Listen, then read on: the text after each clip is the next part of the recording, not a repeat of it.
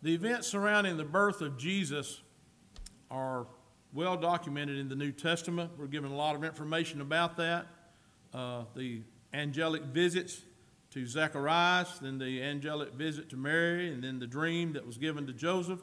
The details concerning the birth of the Lord that are found in the New Testament. Apart from that, we are only given one glimpse into the childhood of the Lord. The Bible does not reveal to us at what moment in his life that the Lord realized that he was not the son of Joseph, but that he was the Son of God. We do not know exactly what the circumstances were when that realization took place. What we do know is that it took place before he was 12 years old. So I want to take a look tonight at this particular event in the life of our Lord that is referenced, and it's kind of, you know what happened. He amazed the doctors in the temple, and then we kind of go on and don't really dig into it to see what we can get out of it. But we want to do that tonight. In the 41st verse, now his parents went to Jerusalem every year to the feast of the Passover. This is another tribute to Joseph. Amen.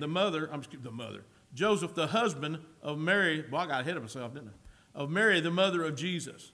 Joseph, the guardian of our Lord Jesus Christ. Joseph led that family. And you know what he did? He took his family to church. He took Mary and the Lord Jesus, even as a young child. They went every year. Now that is a principle that is desperately needed in the world in which we live today. We live in a world of chaos. We live in a world of ungodliness, unruliness, lawlessness, and a lot of it has to do to the fact that the family unit in many instances has been destroyed or has been altered. Men need God, and the church needs men. Amen. I'm going to say that again because that's an original quote. I didn't read that from somewhere else. Men need God. That's who we need. And the church needs men who realize their need for God. Now, without getting into this whole deal about gender qualifications and stuff that have to do in the Bible is very clear for the responsibilities of men, the responsibilities of husbands, and the responsibilities of fathers. And when the church has strong men, the church is strong. I'm not disrespecting the contribution of the ladies in the church to any degree whatsoever. Because here's the difference. When the men are strong, the church is strong. But without the ladies, there ain't no church. Amen. Now, I thought I'd get some ladies to say, praise God. Without the ladies, there ain't no church. Amen. So we appreciate the efforts to contribute and the blessing that women are in the church. Without women, there ain't no church. But a church with strong men is a strong church. Joseph was a good example. He took his family to church. Every year they went to Jerusalem for the feast of the Passover. Now, verse 42, and when Jesus, was 12 years old, they went up to Jerusalem after the custom of the feast. Now, take this also into account. They had other children by this time. Jesus was the oldest child in the family, but Mary and Joseph have had children by the time Jesus is 12 years old. So and we don't know how many there were. We know they were sons and daughters because the New Testament reveals that to us later on in the life of the Lord. But by this time, there are younger siblings, if you will, of the Lord in the family. He's 12 years old. That means other children have already been born. They may have had a little baby, carrying a baby by this time. They may have had a couple of kids in their 2s and 3s and 4s or whatever. We don't know exactly what that is. We do know that Mary and Joseph had their own children following the birth of the Lord Jesus Christ. Now, the Roman Catholic Church will tell you, whoa, hold on. That Greek word can also mean cousins. It could, but that is not the case here. Jesus had half-brothers, half-sisters in the nuclear family, Joseph and Mary's nuclear family. So they go on to Jerusalem for the Feast of Passover. They do it every year, And this particular incident took place when Jesus was 12 years old. We don't know at what age he realized who he was, but we do know in subsequent scriptures we're about to cover that he was aware of who he was by the time he was 12 years old. Verse 43, and when they had fulfilled the days, as they returned, the child Jesus tarried behind in Jerusalem, and Joseph and his mother knew not of it.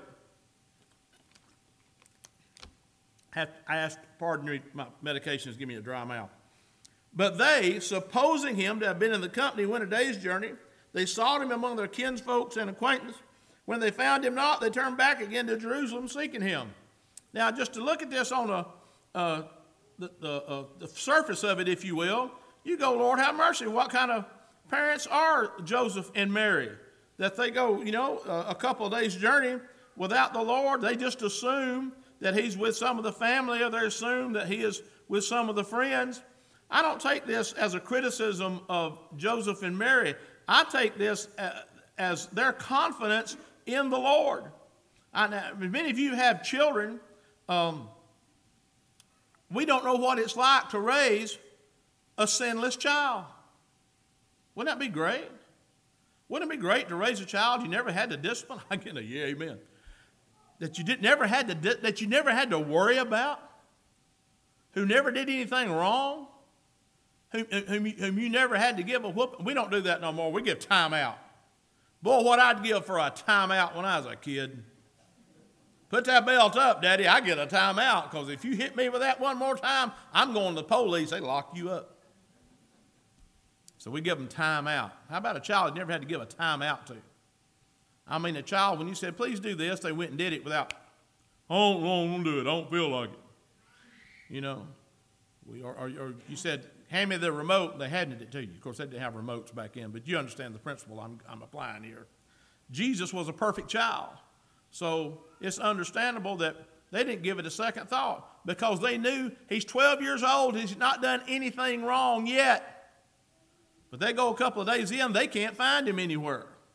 So what do? They turn around, haul it back to Jerusalem, and you would think, and I'm not trying to be critical of them, but you would think Mary and Joseph both, the first place they would look would be the temple. That'd be the first place I'd look. If I were in their shoes, if I were Mary and the angel Gabriel, and I gave birth to a child, and I was a virgin, and I gave birth to a child, amen, and everything that Gabriel told me, how special this child was, and that this child shall be called the Son of God. And Joseph also, in the dream, all that information that he was given, the first place I was looking for the temple. But for whatever reason, they didn't go to the temple first. Excuse me. They went to other places searching for him, trying to find him. Verse 46 says, and it came to pass that after 3 days, they found him, guess where? In the temple, sitting in the midst of the doctors, both hearing them and asking them questions. And all that heard him were astonished at his understanding and his answers. 12 years old, and he's teaching the teachers. And what are they discussing? They're discussing what we refer to as the Old Testament. They're discussing the law. They're discussing the history of the nation of Israel. They're discussing the issues that have to do with temple worship. And this 12-year-old child has more understanding than all of them put together. He's not only here, he's listening to what they have to say, and he's asking them questions. And the questions that he is asking are so profound that they are dumbfounded at it. They are amazed at what's coming out of this child. They were astonished at his understanding and answers. Because this 12-year-old boy, at a time of which we are unaware, has come to the realization that he is not the son of Joseph, he is the Son of God. When Jesus spoke, he spoke as no man has ever spake before. Look at John chapter 7, verse 45. Then came the officers to the chief priests and Pharisees, and they said unto them, why have you not brought him? The officers answered, never man spake like this man. He's not only astonishing people by the words coming out of his mouth when he's 12, but when he's 30 and 31 and 32 and 33, he is still astonishing people at the words that are coming out of his mouth. That officer said, never man spake like this man. John chapter 4, verse number 29, we all know the story about the woman at the well. What did she say when she went back to town? Come see a man which told me all things that ever I did. Is not this the Christ? She wanted to engage him in a religious debate. Y'all worship on the temple, we worship on this mountain. And the Lord just cut to the chase. He said, woman, I know you. I know your life. I know your past. I know your history. I know your pain. I know why you're here at the well at 12 noon in the heat of the day. Praise God. But I have something more to tell you than the fact that I'm aware of who and what you are. If you ask me for water, I will give you living water. Woo! And you will never thirst again. He wasn't talking about H2O. He was talking about that living water of the Spirit. Praise God. He was talking about living water. Amen. Never man spake like this. Luke 4:36. They were all amazed and spake among themselves, saying, what a word is this? For with authority and power he commands the unclean spirits, and they come out. I'm here to tell you, when Jesus speaks, things happen. Amen. And it's still happening today. When Jesus speaks, things happen. Amen. When Jesus says you're saved, you're saved. When Jesus says you're healed, you're healed. When Jesus said you're delivered, you're delivered. When Jesus says you're blessed, guess what? You're blessed. For no other reason than he said it. Amen. Verse 48. When they saw him, they were amazed, and his mother said unto him, Son, why have you thus dealt with us? Behold, your father and I have sought thee sorrowing. And he said unto them, how is it that you sought me? Don't you know that I must be about my father's business? And they understood not the saying which he spake unto them. Son, you worried us to death. You wasn't with Aunt Leroy and Uncle Vestal or whoever their names were in the Hebrew. And you weren't with the friends. You weren't with the company, heading back. And we come back here, we've been looking for you for 3 days. Just tore up with worry. And the Lord's like, what are you worried about? Don't you know? Don't you remember? What Jesus is saying to them is, don't you know who I am? And that I must be about my Father's business. Not Joseph's business, God's business. He was in his Father's house. He was about his Father's business. In Matthew 12 and 50, talking about Jesus' relationship with God and that God is his Father. Jesus says, for whosoever shall do the will of my Father which is in heaven, the same as my brother and sister and mother. In the 16th chapter, 27th verse, for the Son of Man shall come in the glory of his Father, not Joseph, with his angels, and then he shall reward every man according to his works. In Mark 8:38, whosoever therefore shall be ashamed of me and of my words in this adulterous and sinful generation, of him also shall the Son of Man be ashamed when he comes in the glory of his Father with the holy angels. Luke 10 and 22, all things are delivered to me of my Father, and no man knows who the Son is but the Father, and who the Father is but the Son, and he to whom the Son will reveal him. Then in John 17 and 21, that they all may be one, as you, Father, are in me and I in you, that they also may be one in us, that the world may believe that you have sent me.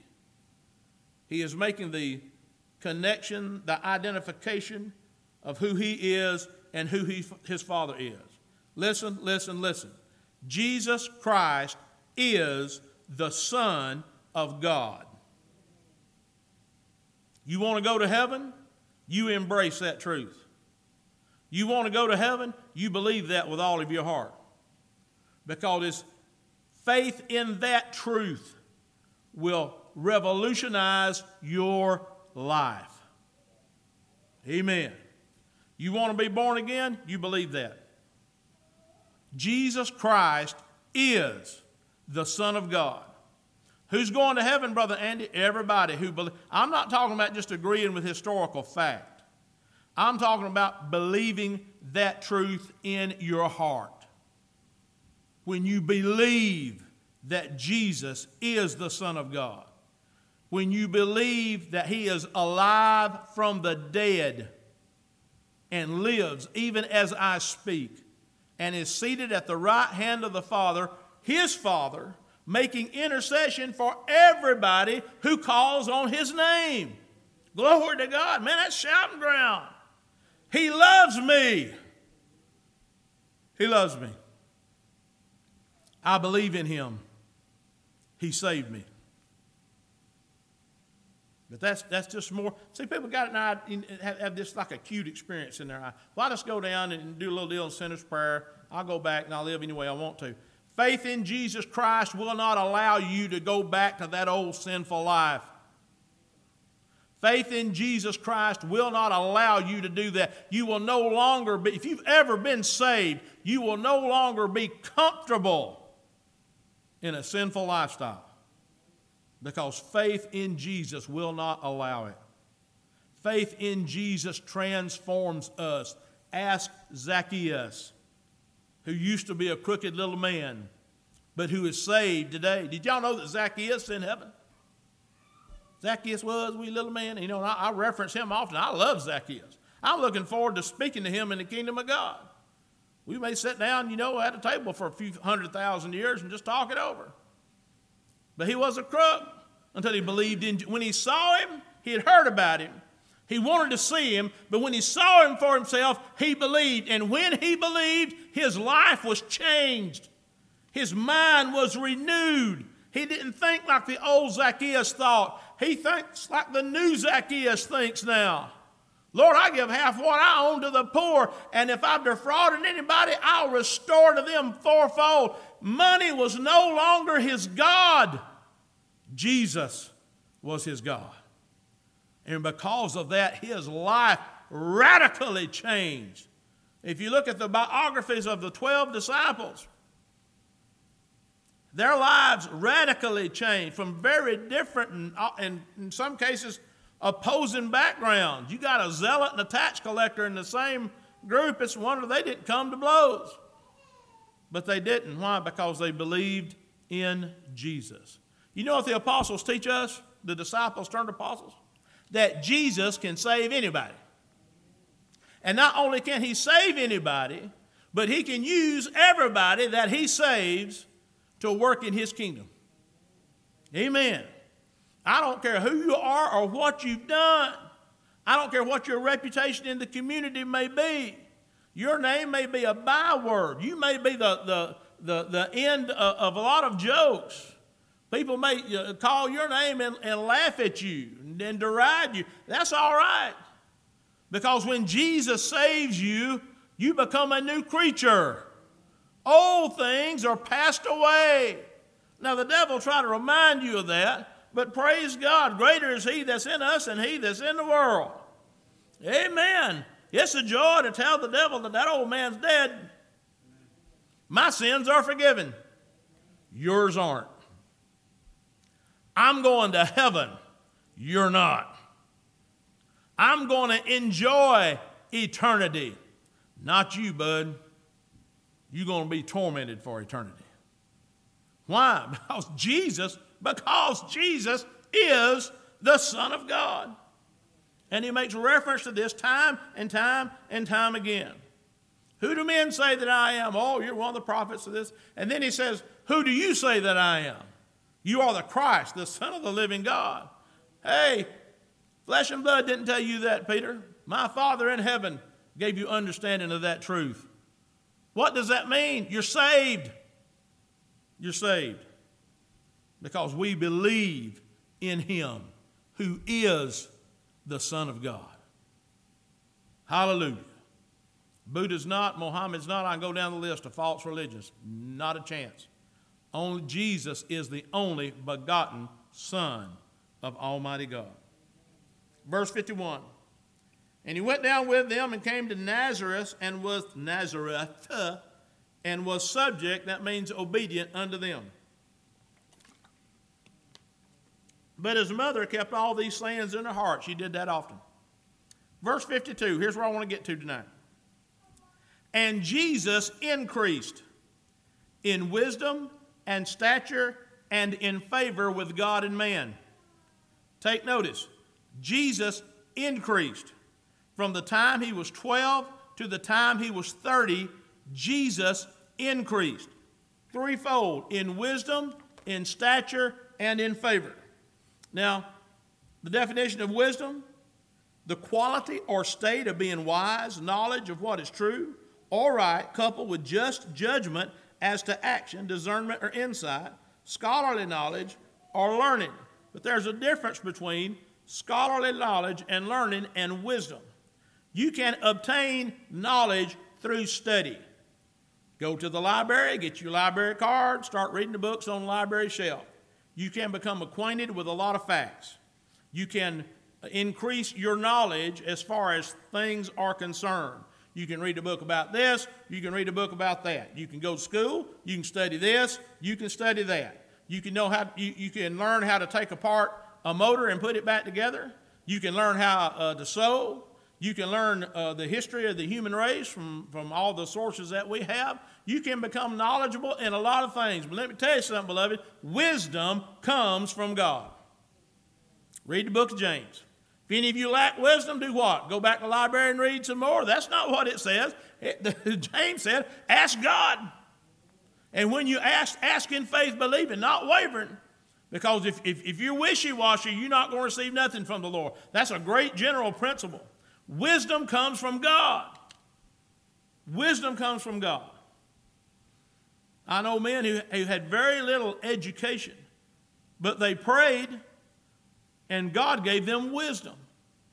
And I use my father-in-law as an example of that. I could use several from this congregation, but I just use old Brother Lemuel. Brother Lemuel,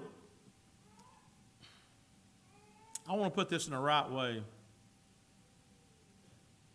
It bothered him that he didn't have a proper education.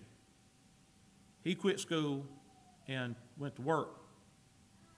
And he could write his name, and he could read, and he could do math and stuff. But there were other things. And when this congregation first got started, he was really interested in maybe some of the folks we had who were teachers might want to do a course to help some of the older.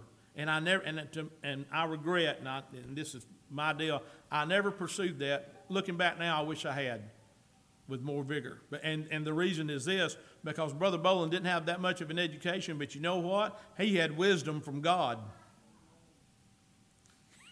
And here's the truth. People with education would call him up.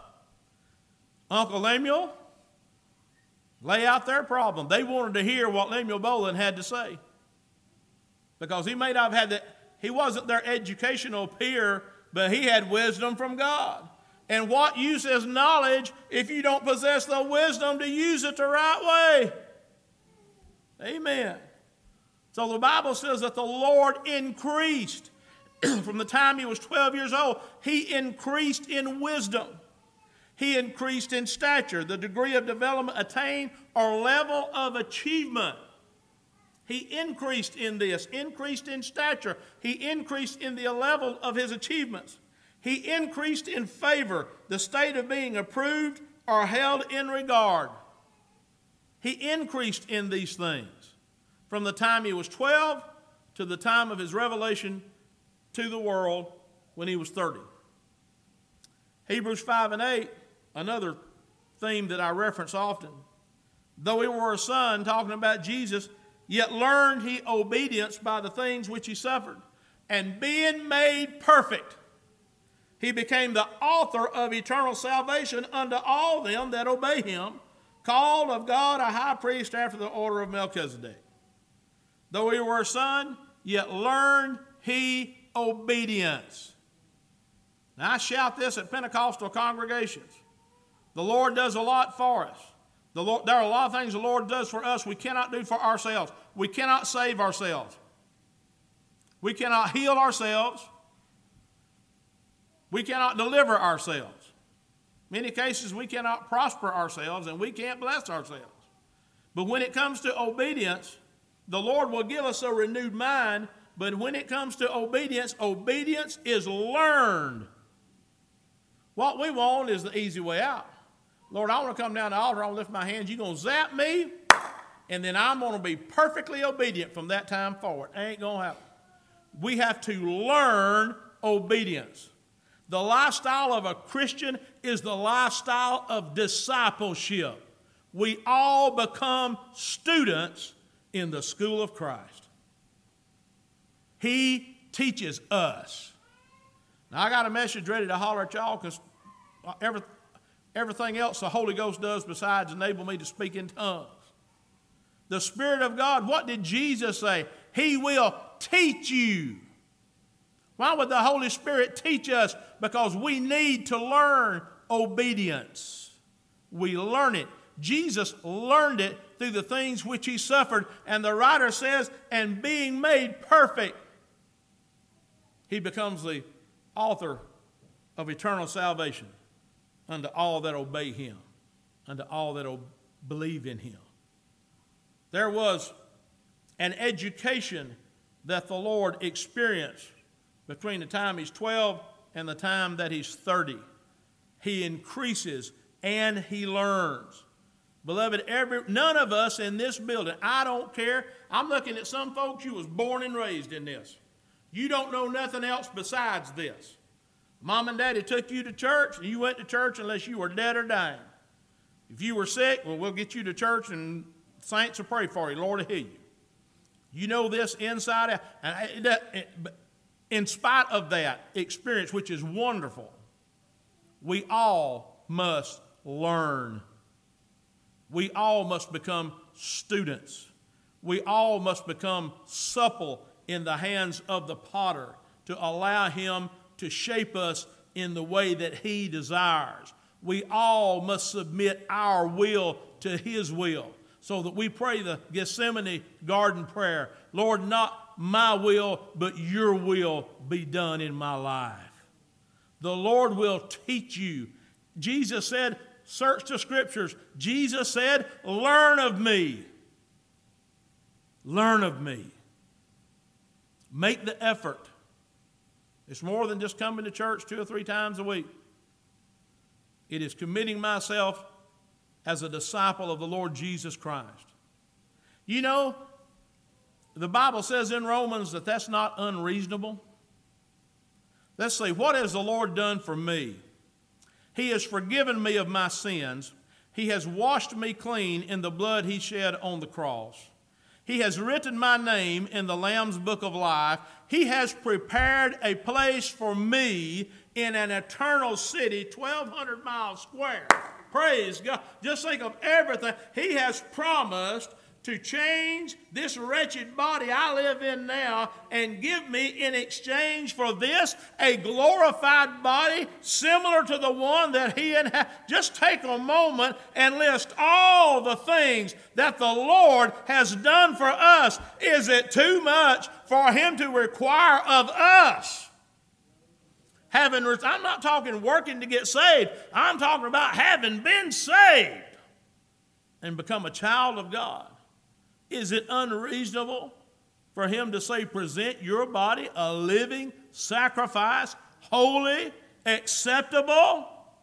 Then it goes on to say, which is our reasonable service. I've seen it happen too often. I'm tired of it. Sin will get you in a mess. Sin will get you in, and it'll do it every time. It will get you in a mess. Sin will dig a pit. It'll dig a hole, it'll fill the bottom with mud, and then it will chunk you in it. And when you get in there, you'll find that your feet are stuck and you can't get out. That's what the psalmist said. Am I right, Brother Richard? My feet are stuck. I can't help myself. I cannot crawl out of this hole. Like them poor kids that's in that cave. Lord have them. 4 of them got out. Glory to God. Let's pray the rest of them get out. Amen. And even the coach. You might have issue with, but Lord, rescue the coach. Your sin will put you in the bottom of that hole. It'll get you stuck in the mud, and you cannot get out. And you become frustrated, and you become frightened. Then you hear a preacher talk about a man named Jesus. He can get me out of this hole. And he will. You say, Lord, please save me. That's what Peter prayed. Peter was going under. He's about to drown. Only reason Peter didn't drown was because he looked up and said, Lord, save me. And the Bible says immediately Jesus reached down and saved him. You know what he'll do for you if you're in that pit tonight? You say, Lord, save me. He will immediately reach. You don't have to beg him. I've seen folks, I've had to tell them, you can go ahead and thank him now because the first time you asked him, he did it. You don't have to beg him, Lord, please. Lord, save me. He'll do it. And he'll get you out of the mess. But human beings are insane, thinking you can do the same thing over and over and get a different result. Whew, boy, I'm glad to be out of that hole. Now I can just go along my merry way and do what I please. You know what's going to happen in just a very short period of time? Bingo, you got it. You in a hole again. How'd I get back down in this hole? Sin. Sin. Lord, help me. He'll pull you out. You know, he asked Peter, how often should I pull people out of that hole? Peter thought 7 was a good Bible number. How about 7? And the Lord said, Peter, how about 70 times 7? Which means, how about as many times as they ask me? We do not deserve that. We deserve the whole. But as many times as we asked him, he'll pull us out. You know why? Because he desires to grant us an abundant life, but you cannot experience an abundant life living in sin. You can only experience an abundant life living as a disciple of the Lord Jesus Christ himself. And he learned. He learned. From 12 to 30, he learned. Through the things he suffered, he learned. And being made perfect. How many believe Jesus is perfect? Amen. That'll get you to heaven.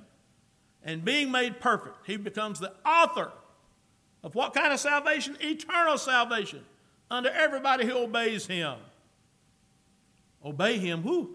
What list of rules do I have to? It's simple. Love God. Love your neighbor. Love your enemy. Everybody can remember that. Amen. That's what he tells us to do.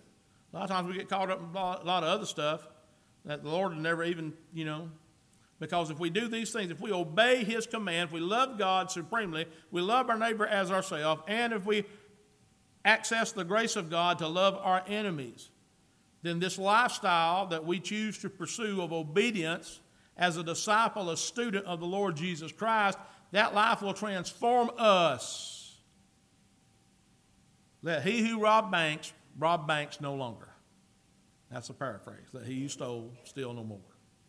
And the Lord would give us life. The thing about it is, the life that he gives, we're still living in a sin-cursed world. We're still having to deal with stuff. Oh, Christians' lives are... No. Christians' lives are full of challenges. And the enemy will bring that up in an effort to try to discourage us. But can I ask somebody a question tonight? Are you better off now than you were when you were lost? Ah, woo! Are you better off now than you were when you were lost? Had you rather have this life with all of the challenges and everything that goes with it than living out that world?